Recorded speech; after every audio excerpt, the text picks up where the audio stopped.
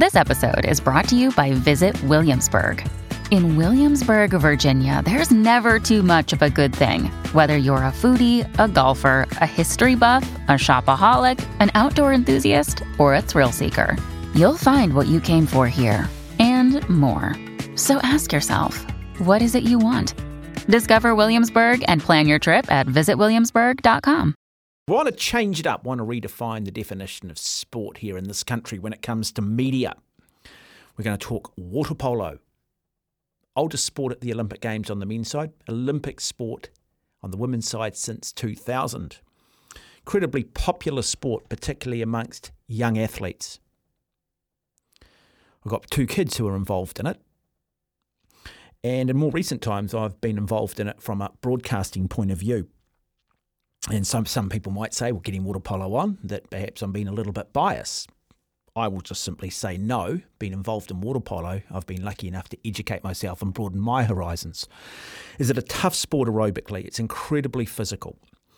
And the New Zealand women's team is ranked anywhere from 9 to 11 in the world and came very close to qualifying automatically for next year's Olympics in Paris. The Australian team, known as the Stingers, if they had have reached the World Championship final, they would have qualified automatically for Paris, and by default we would have picked up the Oceania spot. However, that didn't happen. They were narrowly beaten in the semi-final against Spain by just 2 goals, meaning that New Zealand then had to play Australia over the weekend in a best-of-3 series to see who would represent Oceania at the Olympic Games in Paris next year. Now, realistically, the New Zealand women's water polo team weren't expecting to win this series. I think they have their eyes on future Olympics, particularly Brisbane 232, where Australia, being the host nation, will automatically qualify. But New Zealand don't just want to go to the Olympics, they want to be able to compete. And so it was great to have the Australian team in town for 2 test matches, Friday night and Saturday night. There would have been a third tomorrow if, in fact, New Zealand were able to grab a win.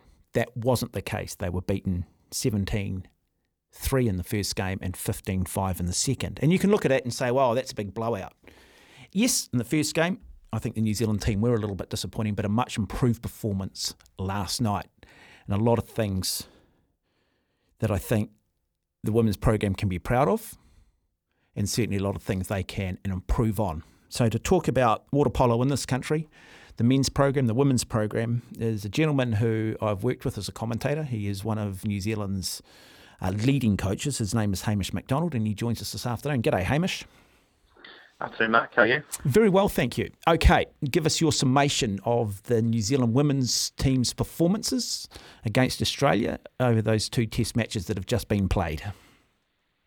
Yeah, it was an interesting test series, really. I think Friday night, that 17-3 loss, I think the team would have been pretty disappointed with that performance, especially offensively. They sort of lacked the ability to score the goals needed to be competitive.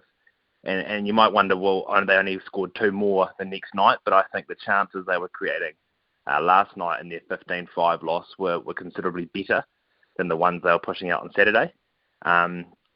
Defensively, they were competitive.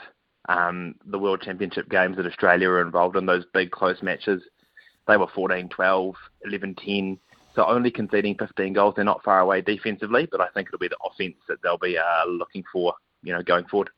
Yeah, now they were missing Morgan McDowell. She was not available for selection. She's the daughter of All Black great Steve McDowell. Now, she is a player who is genuinely world class and normally would occupy that centre forward position. Yeah, no, she is a crucial part of that team, and it was obviously a shame that Morgan wasn't available for that last World Championships and this series. She creates a lot of extra things going on the offensive end and allows players like Emily Nicholson and Sophie Shorter-Robinson, the New Zealand centre forwards, who are in the team currently, allows them more space and time to move as well when Morgan's in there, creating a little bit of havoc, as we say. Yeah, it's interesting, isn't it? Because we had Bronte Halligan, the daughter of Daryl Halligan, playing for Australia. We also had the daughter of Phil Kearns, the great Australian rugby player, who's just arguably the most influential forward in women's netball at the moment. What is it with rugby players and their daughters all getting into water polo? No idea. Although I do know that people say it's pretty physical. Water polo is pretty physical, so I think it's maybe there's a little bit of correlation there. The one good thing though, if you're ever thinking about playing water polo, is whilst it's nice and physical, it probably lacks the impact that rugby has. But I think there's definitely something to be said there for the physicality of both sports. Yeah, it's interesting talking to Angie Winstanley, the coach of the New Zealand women's team. They have shown huge progression over the last 2 or 3 years. She was talking about the game against Italy at the World Championships where they ended up losing 14-7, but technically won the second half. And it seems to me that the New Zealand women's team at the moment can match these top teams for periods of the game, but it's been able to put that full 32 minutes together.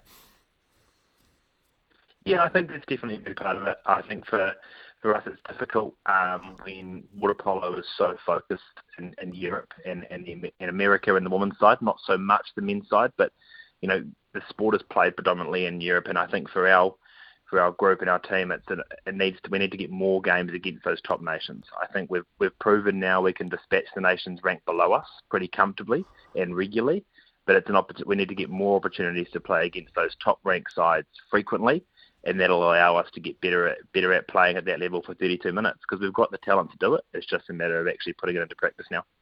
Yeah, Hamish, I just want to touch on that because you do look at the Australian program, and they won gold medal in 2000, and a lot of people are talking about this team as potentially a year from now, being a real contender for the gold medal in Paris. So, they are the benchmark. But the Australians, they've got financial resource. Anyone that's travelled to Australia, you just see the wonderful facilities they have available, the outdoor pools, the indoor pools. It's a sport that is very much part of the Australian sporting fabric. Over here, we've got zero financial resource, basically. Players are pretty much self-funded, and arguably the biggest challenge facing the sport is just the lack of pool space. How do we address that? What is the solution here? I think the short-term solution is, you're starting to see this now, so a bunch of the players in the New Zealand team will have the week off, and then they're all back off to their clubs in Europe and playing overseas. And it's a painful reality that almost all of our athletes now, as the Australians are though as well, are based overseas. So I think only 2 of the players who played for New Zealand last night will be in New Zealand for the rest of the year. The other 11 will all be jetting off to play overseas. I think that's the short-term solution. I think the long-term is we need more funding. We need more aquatic centres like the brand new one that's been built in Hawke's Bay. If we could have 1 or 2 more of those around the country, it's going to open up more opportunities, especially in the regions, to develop more and more talent, and we can keep players here at home, and then they can work together more frequently with trips across to Europe to play those games. Why is it so popular amongst the youth? Why are so many kids taking up the sport? It starts with flipper ball, and then the natural progression is into water polo. And really the only difference between flipper ball is that the young kids play in pools where they can stand, where water polo, you clearly can't touch the bottom. Yeah, I think one of the things about water polo, it's popular. It's short, it's sharp. It's for a game, for a young kid, it's about an hour. You know what I mean? It's physical, it's fast, but it's also, as I said, it's still relatively low impact as such. Probably not risking the joints like you are landing a netball with an ACL or something like that. But I think it's that nature. It's a fun sport. It's great for your skills when you're learning to play in the water. So I think parents are keen to get their kids involved. And it's just a fun sport to play, and I think that's why it's taking off. Yeah, look, it's an interesting one, isn't it? Because every kid I know that's had a taste of it loves it and suddenly just wants to play more of it. Introduce these kids and you've almost got them. Absolutely. I think what would be great is if, as I said, more and more pools, a lot of high schools in Australia and stuff will have their own aquatic centres that they can train out of. In New Zealand, I can only think off the top of my head of Dio and St Cuthbert's who have their own aquatic centres, but the sport is absolutely booming at both of those schools, because they can train on site. I'm involved with the St Kennigan program, but we have to train at Sacred Heart. So actually Sacred Heart have their own centre too, but we have to train off-site in the mornings and then head out to school, whereas if we could be on our own school grounds in the morning, it'd make a big difference to getting more players involved. Hamish McDonald on the program. We are talking all things water polo. Hamish, interesting you bring up the schools, because we have seen historically it has been sort of, I guess, the private schools, the resource schools that have their own facilities that tend to dominate. The Dios, the St Cuthberts, the Sacred Hearts, Auckland Grammar have just put a facility in, and you imagine they will become a powerhouse again. But we are starting to see schools like Palmerston North on the boys' side, Rangiru down in Christchurch. We're starting to see Tauranga establish themselves. How important is it that the sport grows beyond the Bombays? And why hasn't it perhaps previously? Yeah, I think a lot of it has been, resource. Just getting enough people with there's people with great knowledge across the sport, up and down the country, all the way from Invercargill up to Auckland. But I think for them, it's always been pool space. A lot of those smaller towns, like you'll see it in Wellington, which were for a long time a powerhouse. But you even see it in the news now with Lewis Clareburt struggling to get lane time for him to swim in. So if you're trying to book out the whole pool to practice for water polo, makes a big issue. Nine, the facility in Wellington's been out of action for a long time. So hopefully when they get that back, they'll be better. Christchurch is a new facility being built post-earthquake. So I think it is just the key one is pool space. There's a lot of people wanting to play aquatic sports now, and we're amongst a bunch of people trying to compete for that time. So the more and more pool space we get, the more and more opportunities we'll have, and I think it's going to grow the sport immensely. Okay, look, I just want to go back to that Australian team that have been in town, and I just want to talk a couple about their players. I mentioned the daughter of Phil Kearns, the Wallaby, who we loved to hate back in the 1990s, a great rivalry with Sean Fitzpatrick. But Tilly Kearns, just how good is she, and what makes her so special? She is a very, very special player. It was my first time, this week getting to watch her play live. But she is so dynamic and mobile. So a centre forward in water polo is typically someone who's, one of your bigger, stronger players, and they sit on the 2-metre line right in front of the goal. But while she does that exceptionally well, she's so explosive and so fast, and her movement's very dynamic. So she can move side to side, follow the ball, and you watch her work on the New Zealand centre back. So the people that defend someone like Tilly last night, there's a couple of times they knew it was coming, but they just couldn't stop it because she was exceptional, powerful, fast, strong, and explosive. I want to talk about Zoe Arancini. Special night for her last night, her 300th appearance for Australia. I'm just trying to sort of put that in context. 300 games in any sport is remarkable. Again, so I'm going to get you to put that in context. How impressive is that statistic? Yeah, it's massive. So our most capped player in New Zealand is Jess Milicic and Emerson Houghton. I think they're about on the same. And they both played their 70th test last night, and they've been in the team since the 2017 World Champs in Budapest, maybe even slightly before. And so they've been going for sort of 6 years, and they've only played 70 tests. Now Australia do get more chances than us, but Zoe will be off to her third Olympics, no doubt, next year. So she's been in that team for a long time, playing a lot of high-quality water polo. Look, I've just had somebody texting wanting to know, is it a sport that caters for all different sizes, or do you need to be basically a man mountain or a female mountain, if I can use that terminology? Do you need to be of big physical stature to play the game? No, absolutely not. There is people of all shapes and sizes that play water polo. It obviously is aerobically demanding. You've got to be pretty fit, but you've got people who are big and strong. But then one of New Zealand's better players, and Bernadette Doyle, she's only, I won't put a number on it, but 5'6", 5'7", if that, you know what I mean. And she's one of our best players and was one of the leading goal scorers for us at the World Championships, and has been for a long time. So certainly can be small and shifty as well, rather than just big and strong. Now, huge sport in Europe, particularly in Eastern Europe, Croatia, Serbia, the Italians. We know how strong the American program is as well. What about on our men's side? We've been talking here about our women who are on the cusp of Olympic qualification, hopefully get there by default come 2032. Where's our men's program sit? Yeah, the men are what we call a bit of a rebuilding phase at the moment.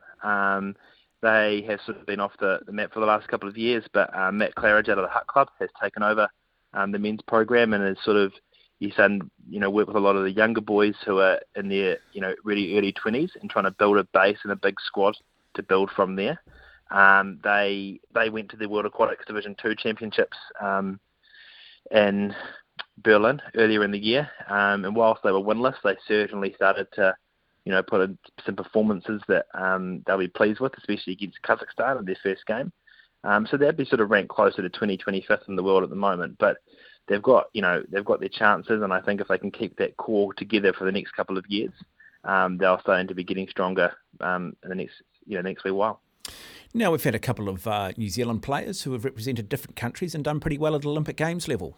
Kay's been one of them. Yeah, the Joe Kays from the Tauranga club.